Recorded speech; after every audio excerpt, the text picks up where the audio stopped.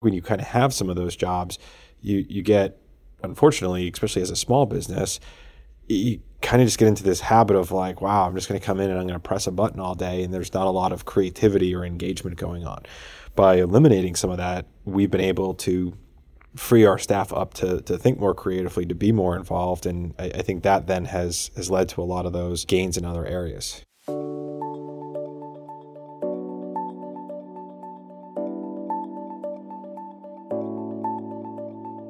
Hello and welcome. This is the ILT Business Podcast, Episode 4, a new guest, recorded January 25th, 2020. Well, we're still in New Jersey. Last you heard from us, I was with Josh in his new house in New York City. And this week, Josh is still on vacation, so no Josh today. Instead, we have a guest, a client, where he prefers his privacy, so we're going to use a pseudonym for him. He's already laughing.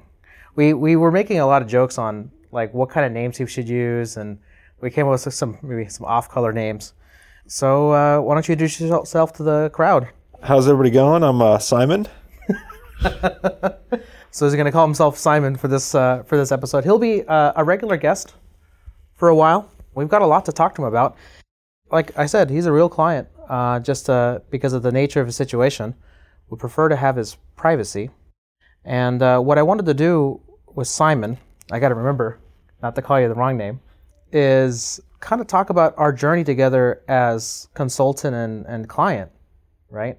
Do you want to tell a little bit about how that process started and how you came to know us and what that journey kind of looked like?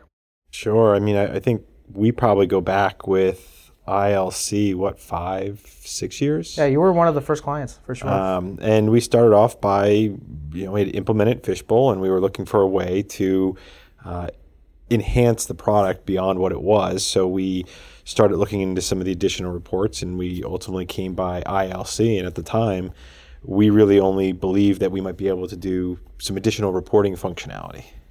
I remember the email. It was last trip I came out here to see you. I went back to some of the first initial emails that we had exchanged, and what the first purpose of the first trip was to actually upgrade you. You were on our very old version of Fishbowl when I started working with you again, and you said, "Hey, come out for 2 weeks so that we can get all this upgraded," because you didn't want to have challenges. You had a previous employee write a bunch of reports for you. The implementation just needed some TLC to kind of keep things cleaned up. So the first week I met with you, we were just cranking on reports just to get you ready for the upgrade. You remember that? Yeah, I mean, it was so long ago, it's amazing. But when we were doing that, we had so many issues trying to upgrade ourselves. And I think it was the earlier days of Fishbowl for sure. So, yeah.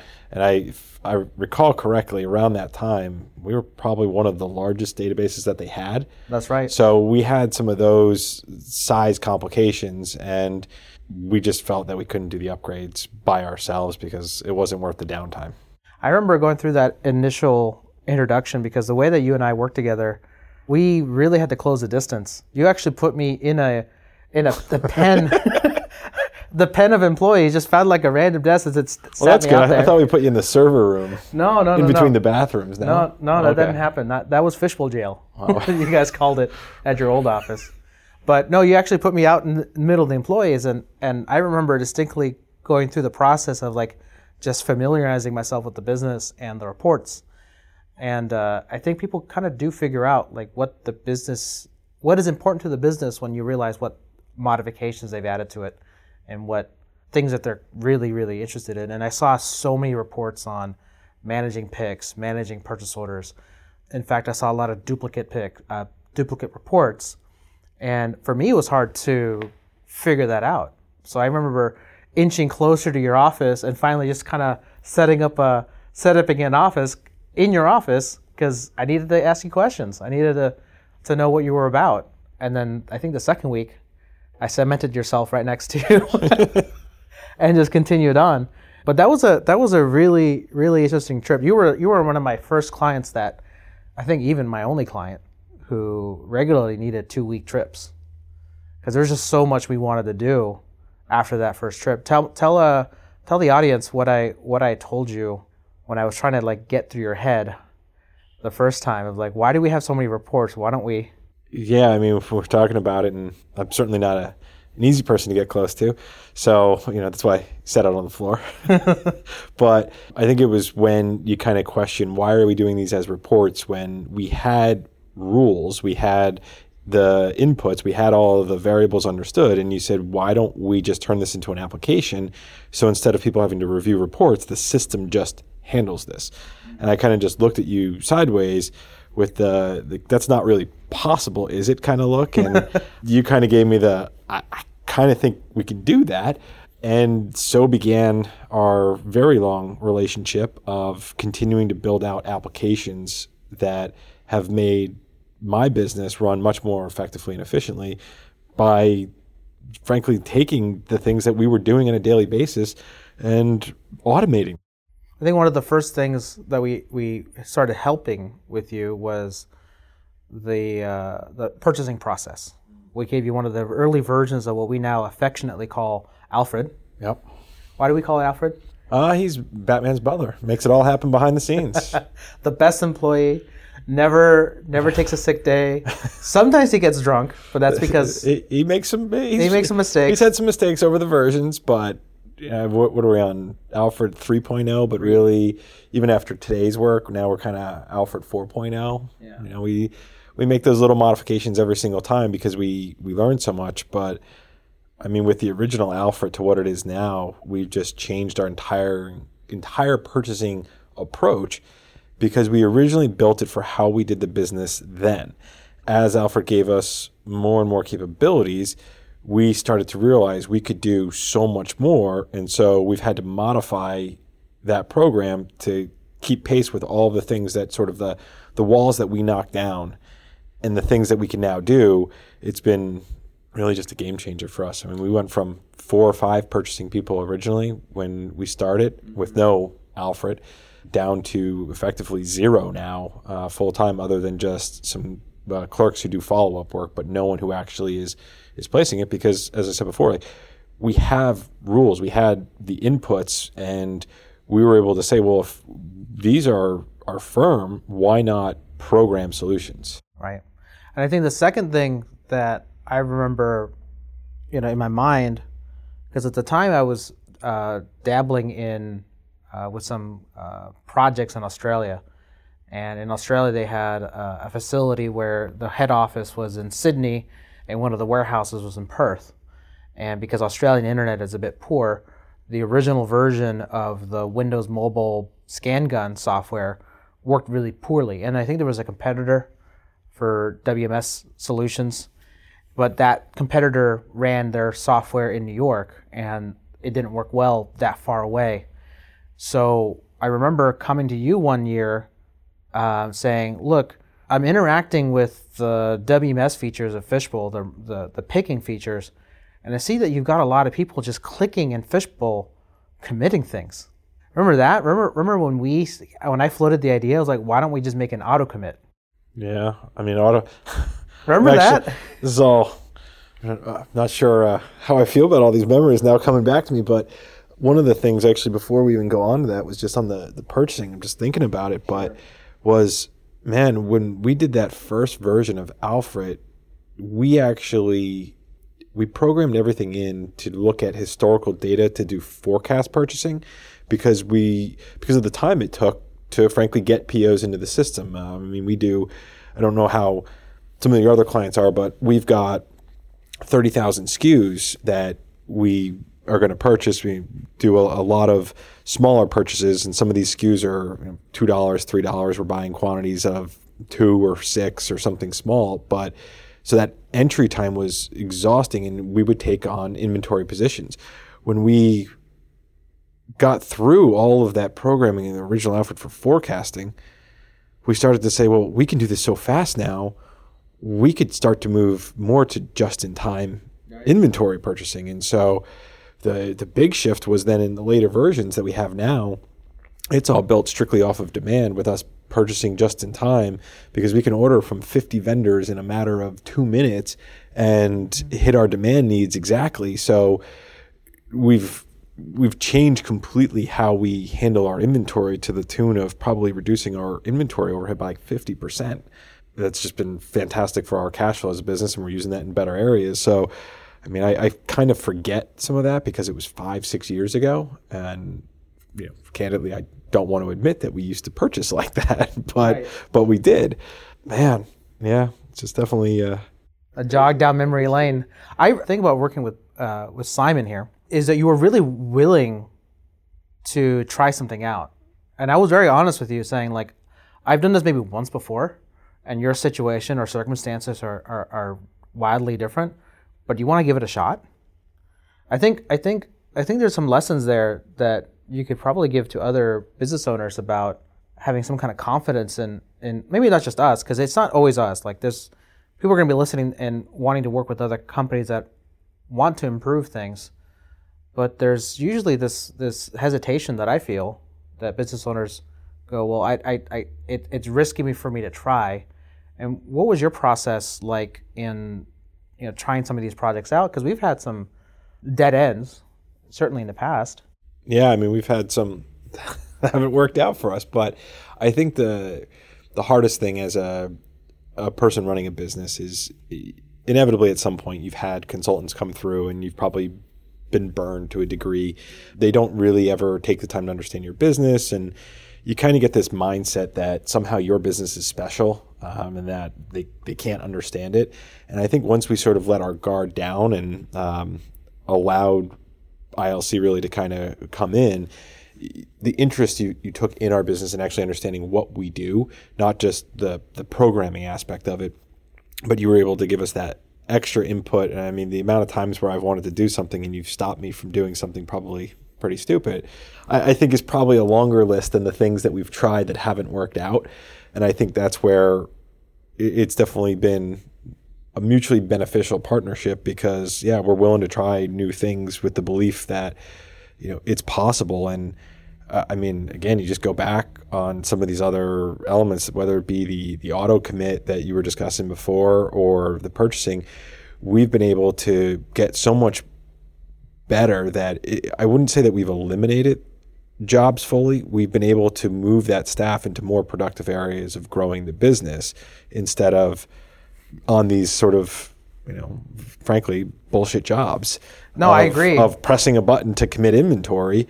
Yeah. And now that staff is doing things that are productive. So when I try and wrap my head around, the ROI aspect of doing some of these projects, it's sort of been limitless at this point, because we continue to get the benefits of something we made several years ago. And that cost now is, completely insignificant to the benefits that we're getting. I think at the time, and that's where, especially when we were first out of the gate, it was like, oh, man, I don't know. We're a small business. I don't know if I can do something like this. Let's get a guy off the street who, we can hire full time to do this and who can get involved. And we went through probably 3 or 4 people trying to have them, and they don't really end up with enough to do some of the days. Then they're not really an expert on all of the workings of the system, so they're only doing exactly what you ask them to do. Whereas ILC's been able to come in and tell us about features and functions that we didn't know existed in Fishbowl, but more importantly, also give us kind of ideas that have come from other businesses that are working, other businesses that aren't working, and help us kind of create our path that way. I think for me as the consultant here, I take it very seriously to kind of take your case and go like, okay, what's really best for Simon's business here? I take that with a huge level of pride, because I think I've worked at enough companies where, I feel like the people level aspect is so much more than necessarily the inner workings of the business. Like, like you said, the bullshit jobs point, right? The pressures and the stress that comes from just having to be completely on point and precision. I think you kind of forget, and I'm reminding myself now that, like, when somebody forgot to do something, the company spent a lot of time figuring that out and troubleshooting, And once we took those human elements out of the equation, I think the stress levels that people had were lowered, and therefore they had the energy and time, and you certainly had the energy and time to kind of grow the business and do something even more with it. Do you want to talk a little bit about, growing the business in that path since the early days? Sure. I mean, well, when we first started, I was the owner of the business, and after several years of successful growth for a variety of reasons, we eventually were able to sell the business. And now, I think from the time when you first started working with us to now, I would say that our revenues have probably more than doubled, and our profits have probably just about tripled. And so I think there's been a lot of factors. Obviously, some of the programming that we've done has been a big factor, but I think it's probably more the impact it's had on those intangibles of, like I said, getting the staff to be more involved in important areas of the business as opposed to utilizing them in these ways. Like, you have to do it. You have to commit. For our business, you've got to be able to commit the work orders so that inventory can flow cleanly into the manufacturing stages because we do a lot of small assemblies. And I mean, on a daily basis, we probably do about 200 to 300 different assemblies. So it has to happen. But it was a question of, do we really need people to do that? And I think when you kind of have some of those jobs, you get, unfortunately, especially as a small business, you kind of just get into this habit of like, wow, I'm just going to come in and I'm going to press a button all day, and there's not a lot of creativity or engagement going on. By eliminating some of that, we've been able to free our staff up to think more creatively, to be more involved, and I think that then has led to a lot of those gains in other areas. In terms of advice you might give to either people, because I think most of what we talked about isn't really necessarily the Fishbowl platform, even though you are using it, you've been using it a very long time. When you implemented Fishbowl, what were some of the surprising things you had with getting what you would call your first system implemented? Because you had come from QuickBooks before. Right. And you had no system. Excel was your system at that point. I think we had a system. It was very detailed. Yeah, because in the last episode, Josh and I were talking about how, like, once you're trying to share an Excel workbook, you need a system.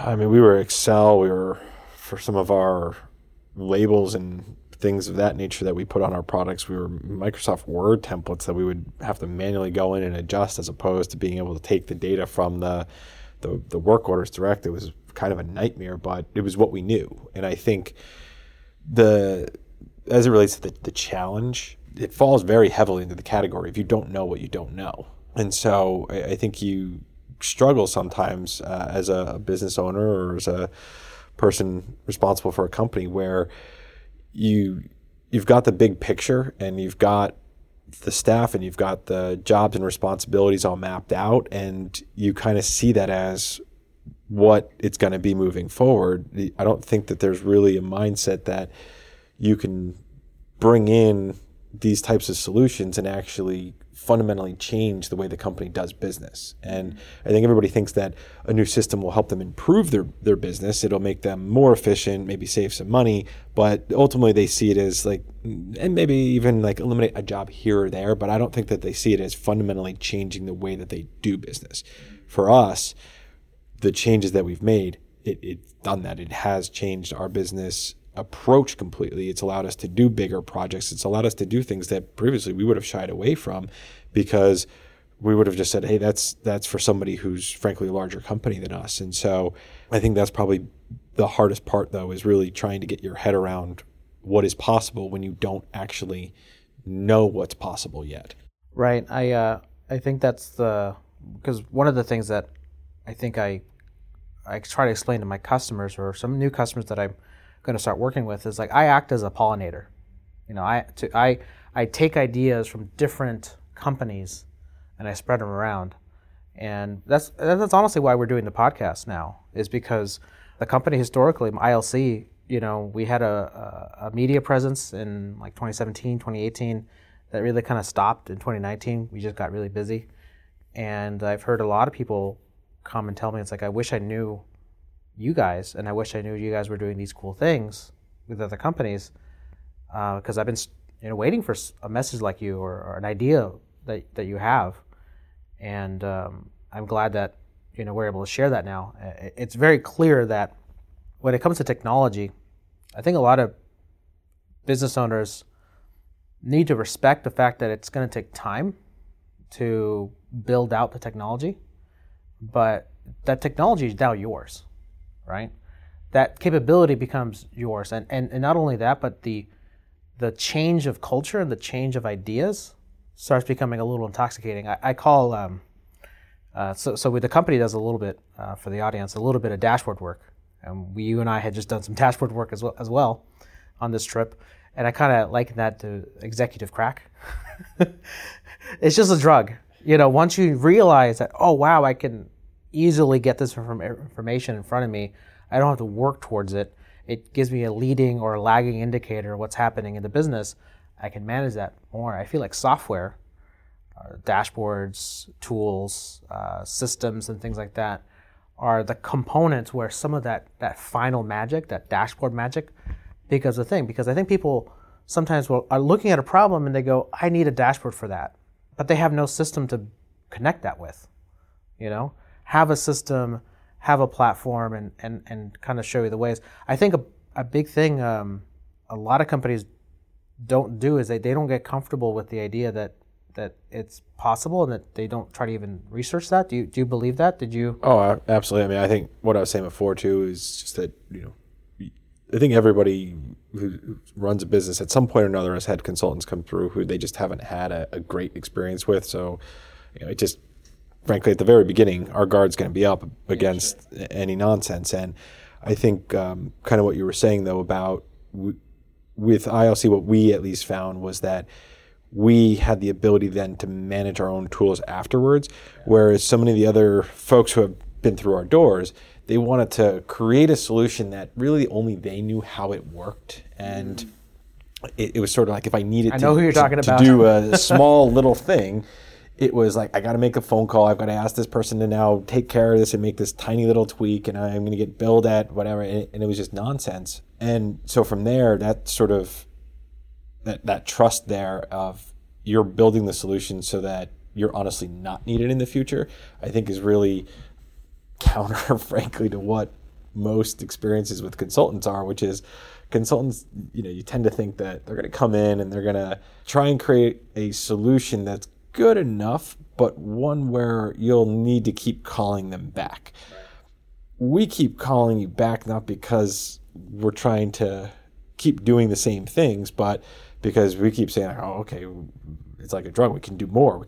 And I think that's been the difference. And I kind of just wish other consultants that were out there understood that the best way to actually grow your relationship with the client is not to keep secrets and keep all these things that you're so specialized and only you can do, but actually give your clients the tools to do it themselves so that they can keep creating new ideas and new projects. I think at one point we even built a tool with you guys that allowed you to write your own kind of reports, at least because you have a lot of... Yeah, we called it ISBOT. Because I think it's hilarious. And I know it drives you nuts, but... I know. It's just part of... It literally became part of the culture here. To say... We use ISBOT every single day. Every single person can... And I crack up every single time in a meeting. Someone's like, oh, well, it's in ISBOT because of the name. But, I think it's a self-service tool for our regular everyday staff who are not going to be technically savvy, nor should we ever expect them to be, are able to pull live data, queries with heavy amounts of data. Stuff that previously, when we were running it directly in the system, would crash the system. And now, and it's sort of just like, it's very intuitive in that it just walks them through. I want this, I want this, I want this. Hit the refresh button, data comes out in the format. So, those are the little tools that, and it's crazy. I call them little tools. We use them every day, but they haven't been game-changing applications in terms of like what they actually do. It just gets data. Right. But the time wasted previously on getting data just waiting around was massive. It's like this dashboard situation. I think when you say, dashboards are kind of like executive crack, what you've got to understand is, as executives, I want to briefly, I'm talking like 5 minutes, 2 minutes, nothing. I just want to check the stats, what's going on, because I've got to be responsible for the big picture. And I want to make sure in all the areas of the business we're doing what we need to do. But when you go to those respective department managers or process managers and you say, hey, how many picks do we have here? What kind of value are we shipping there? And they kind of look at you and they give you this look of like, all right, I can get that for you. It's going to take me 10 minutes, 15 minutes.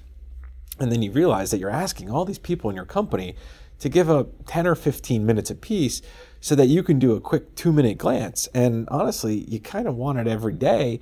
So now you're asking 4 or 5 people in our company to pull these metrics for you once a day at, even if it's 10 minutes a day. How many hours are you losing of productivity each week? Because, and like, I feel bad as a boss who like kind of knows that it's going to take them longer to do it than I'm going to actually look at it. But at the same time, it's necessary. So I think these dashboards, though, they become a great way because, frankly, I don't get that look from the employees anymore of like, oh, all right, I'm kind of in the middle of something, but like I know that you need it, and they have to gauge where do they squeeze this in their day, and I can check it when I want to. And there's all the stats, everything I need, and everybody else can kind of go about their day, and I'm getting all those hours back. So it's executive crack, as you say, for a reason, because it's also now on my time. When I feel like, hey, I need to look at these stats, I can do that. Whereas otherwise, I'm that boss is like, hey, do you have that information for me yet? And I've got to keep following up with people, but realistically, they're also busy. And then next thing you know, they get it to me, and then I let it sit on my desk for a day. A day because now I'm busy. Now you're so busy. The sort of live, constantly updating dashboard with all of these metrics in it, I pop in, I check it out in the morning, I check it out around my lunch break, and if I see something jump off the screen, then I can go discuss it with that respective department, but I'm not, frankly, wasting their time during the day. Yeah, I've noticed that. I've noticed that with other companies, because I not all the companies I work with have dashboards or are ready for a dashboard, but there's been some studies where that is that kind of executive, I hate to call it interruption, but let's call it what it is. It's an interruption, because their job is to run the operations. Most of the time, they're not there to be glorified computers. Remember, back in the day, computers was an actual person calculating numbers for a Foundry or NASA or whatever, Hidden Figures, that movie. Nowadays, that they're the work is a lot more relational, a lot more managing a transaction, but the calculation of the metrics really shouldn't have been a person's job. I think a lot of what happens is that the need for that information exceeds the ability for the company to respond to that, and maybe someone like me isn't available to build that solution, so you end up throwing people at it. So depending on like what the timing of those sort of things, and this doesn't apply to you necessarily, but because there isn't like a forethought, it's like, yes, you should probably have a way to look at your cost of goods more than once a year, right? That's why we have QuickBooks. That's why we have systems that gives you a cost of goods report that should be easy to run. But then collating that into one place where it's easier for an executive to see, most of the time it's that level that most companies go to. Or by the time they say, okay, now I need cost of goods sold divided by product line. And it seems like a simple request, but then it goes, you know what? Honestly, what is a product line? We've never tracked that. And all of our historical data doesn't have product line.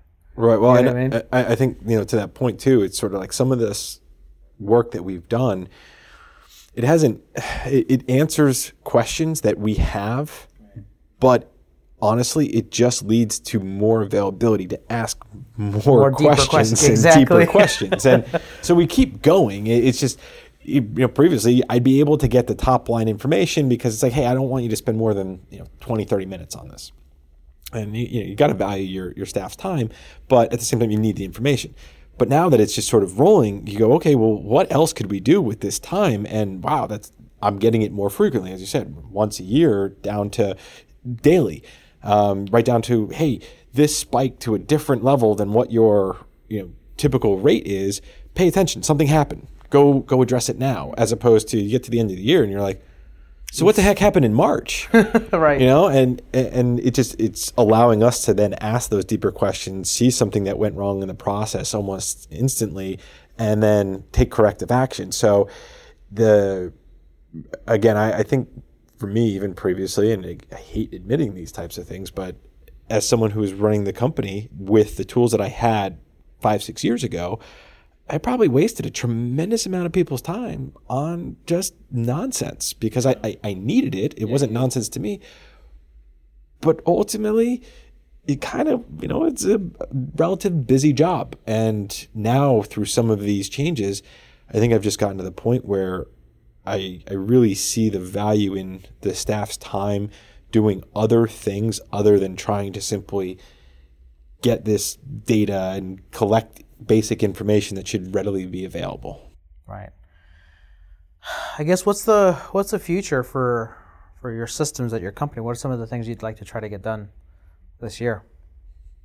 It's a good question. I mean, I think, with us, it's more of one thing leads to another. Right now with our company, we're moving into a larger warehouse space. And so I think the challenges that we're going to have where we've got a larger facility that's no longer connected directly to our facility, there's going to be challenges, but honestly, not to be cliche, those challenges really are opportunities for us because we're going to be in a position where we're going to have to be better with our technical solutions as opposed to being able to manually override some of these issues that we've encountered in the past. So as we see what's going on there. Right now, our focus is really on planning.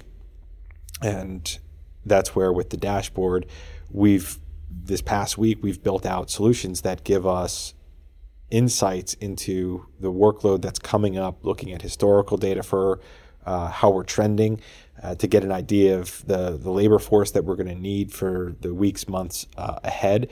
We're also taking a lot of the scheduling work that we've kind of done over the years in terms of the work order picks and we haven't talked about the PO scheduling and how that then rolls over to the work orders and allows us to. That could also be in its own show. Yeah, and it's all automated. And so, but we're taking that data now and beyond just keeping it sort of internally, we're making it so that we can really use it for bigger planning purposes than we ever had before. And I think that's where I just go back to it's not that it's answering all the questions, it's answering questions, but it's giving us new questions and better questions that keep allowing us to be better. And hopefully the offshoot of all this sort of extra work and sort of new challenge / opportunity is that we actually can service our customers better. We can get orders out the door quicker because we're identifying problems quicker. And in our industry, we have a lot of problems with the product coming in.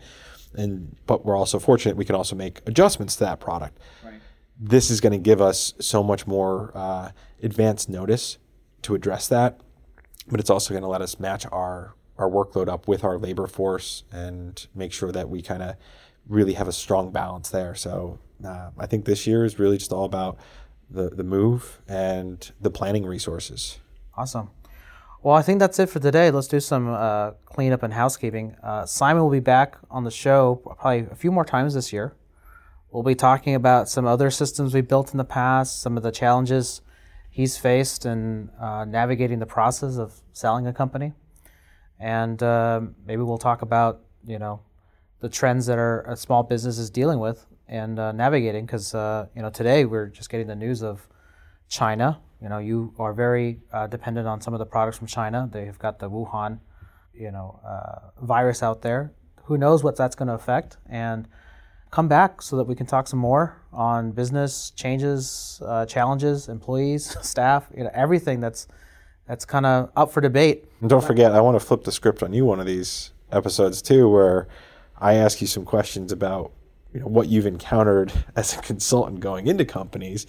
I'm interested in where we kind of measure up, and we'll have one of those sessions where I'm the patient and you're the therapist. That's the cost of me doing this. Is I want all the dirt on what you experience too.